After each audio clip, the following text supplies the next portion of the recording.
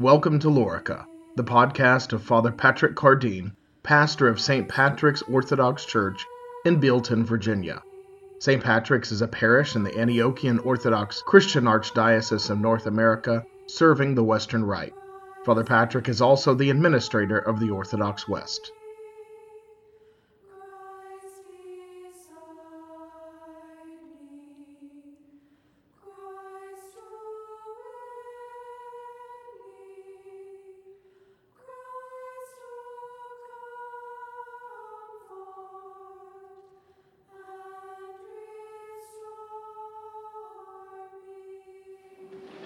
As my students at our school have just learned this week, every Mass has a name, and its name is taken from the first few words in Latin from the introit. And today, the fourth Sunday of Lent, is a special Mass called Laetare Sunday, taken from that first word of the introit and phrase which begins, rejoice, laetare, rejoice. Rejoice, O Jerusalem, and come together. All ye that love her, rejoice for joy, all ye that have mourned. We are now just a few days past the mid-mark of Lent. I think Thursday was the middle of Lent, this past Thursday. And Mother Church feels like we should have a small break today from our penitential mourning. So we hear the organ today. We have flowers on the altar. We are in rose vestments. I know you think you see violet, but you do not. It's really rose.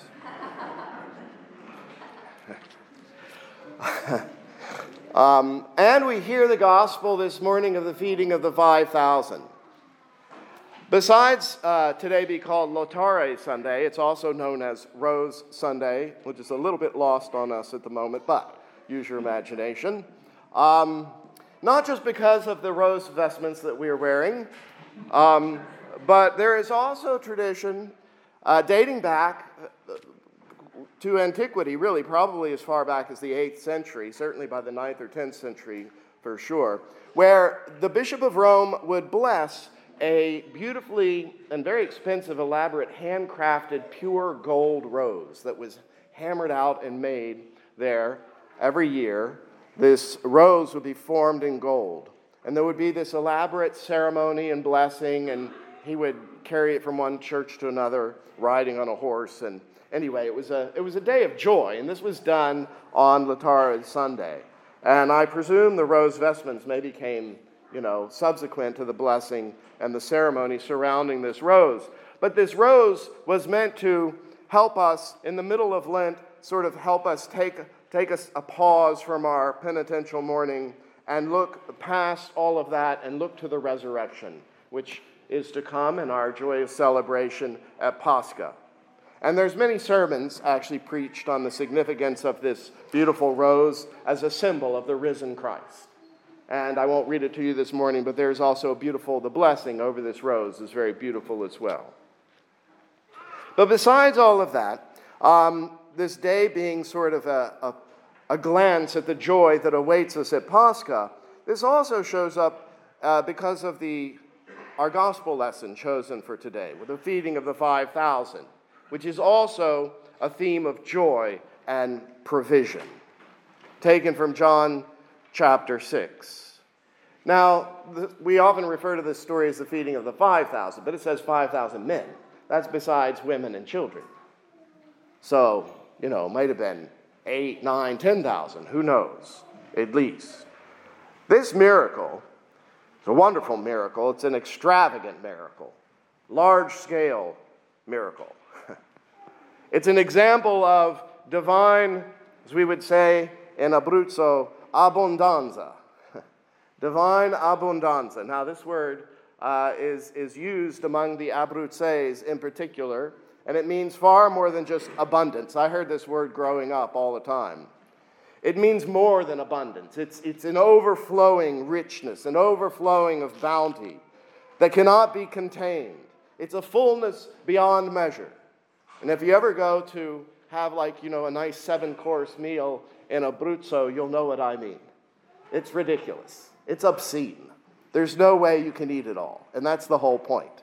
They want you to have to walk away or they want to roll you away from the table with still there enough food to feed a small army. God provides this great abundance, this great bounty for those he came to save, and it is more than we can imagine or contain. And this miracle is really kind of about that. You know, we experience God's abundant provision in our lives in many ways. We could list, we could spend all day giving thanks to God for all of the things he does for us on a daily basis, just for the joy of his creation. What a beautiful day we have today. The joy of spring, the joy of, thunderstorms, the joy and the beauty of his creation, the joy of the relationships we share, the mystery of our own self-consciousness, the joy of philosophy and knowledge, all of the things he provides for us. He provides our needs, our necessities. He provides healing in our life. Many, many different things that we are to be grateful for to God and see his abundant provision. But this miracle, this particular miracle, as it is told to us by the Apostle John in his gospel, is a symbol not just of all of that provision, it is a symbol of something very specific, a very specific provision that far exceeds all of these other ways in our life that God provides for us. John gives us an important detail when he tells us here that the point at which Jesus did this miracle, he says the time of Passover was near. The time of Passover was near. If it's not already obvious to the Christians reading this, that this is a symbolical miracle pointing to the Eucharist, this little point that he makes, this little detail that he includes, reinforces the point. That this miracle is a symbol of the Eucharist, of the holy sacrament of Christ's body and blood. That is the abundant provision that it points to. It's not so much about God giving you your dream job or, healing you of some ailment or providing you with a nice vacation this year. All of that is nice. Sometimes he does those things. Sometimes he doesn't. And God does all of these wonderful things in our life for what we give him thanks. And we rejoice and we praise. But sometimes we don't get healed. And sometimes we can't make the payment. And sometimes we have to skip the beach. Sometimes God doesn't come through with some of these kinds of provisions. But that's not what our rejoicing is really deeply about. Not as it is pointed to in this miracle. The real miracle of abundant provision of God that he promises, which will never fail, will never run out, and is far more extravagant and awesome than any of these other examples of God's work and grace in our life, as wonderful as they are, is when he feeds us with the very immortal body and blood of our Savior, Jesus Christ. He takes our meager gifts of bread and wine, and he receives them on the heavenly altar. He receives them eternally, ever present. Every Mass, there is only one Mass that is present in all the Masses that are said every day throughout the world, every week, every year, every century. For these 2,000 years, how many Masses, how many offerings of Christ have been presented to the Father? Just one. Just one. He is not crucified again and again. He is crucified once. And his death and the offering of his life to the Father on our behalf is being made ever present for us in every Mass. And it never runs out. Just as the baskets, were filled up. And the 5 loaves and the 2 fish never ran out. They just kept giving and giving to this multitude. These holy mysteries that we feed on the body and blood of Christ, and ourselves become immortal. This really is the source of our deepest rejoicing. And that's why the church brings this passage today, pointing to Passover, to Pascha. This is the way the church says that we are to ultimately realize our joy. This is something that can never be taken from us. I mean, we may not get to go on vacation this year. We might not be healed of the sickness that we so desperately want to be healed of. We might not be able to, get into the college we want to go to or get our dream job. But one thing God provides us that is absolutely sure and constant as the sun is the body and blood of Jesus Christ. And that is the source of our joy. This is also seen in Holy Week. Holy Week is obviously a very somber time. We think of Good Friday in Holy Week. It's a day of mourning, day of repentance, a day of sobriety and being very somber in black vestments. But you know what comes right before Good Friday? Maundy Thursday.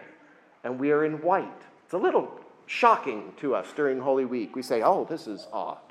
We're in white on Maundy Thursday because that's the day when the Eucharist, when Christ of the Last Supper. This is the day when the Eucharist was instituted. And that is the chief celebration on that night, is the Eucharist. And so we are in white and the bells ring. And even in Holy Week, the church recognizes this is the chief joy of the church. This is our joy. It is the center of our joy. It is the rock, the unassailable rock of our joy, is the Eucharist, of offering the sacrifice of Christ to the Father in the Mass. In fact, the church feels so strongly about this. Not only are we celebrating oddly in Holy Week in this way on Maundy Thursday, she feels like we can't really adequately express our joy because it is Holy Week, as much as we try, and we have Good Friday coming next. So we need another day to celebrate this, and that's what Corpus Christi is all about. So we have another day to celebrate our joy in the reception of Christ in the sacrament of his body and blood. This is outside of Lent, so we can really cut loose. And we have a procession. And in the old days, these processions were really extravagant. I mean, they took all day. In the urban areas, they would go through the entire city. There would be millions of flowers and petals. And, it just was, they really went all out for these celebrations of Corpus Christi. If we somehow do not feel satiated in this life, if we somehow feel like there's some kind of emptiness or something missing, or we're like grasping at something, it's because we're trying to find our fullness and our satiation in the wrong places. There is one place to find it, and that is in the worship of God and the offering of the sacrifice of the Mass, and in our prayer and praise which attend to that through our daily prayer. That is the source of our joy. All the other stuff that God might bless us with or might not bless us with is just, icing on the cake. If it comes, thank God. If it doesn't come, thank God. He is the source of our joy. So what do you do with that? How do you live in that? How do you make that a reality for yourself? I don't think the answer to that question is all that complicated.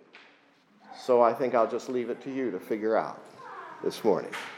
In the name of the Father, and of the Son, and of the Holy Spirit. Amen.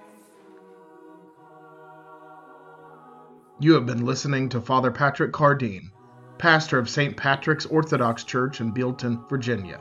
This has been a production of the Orthodox West.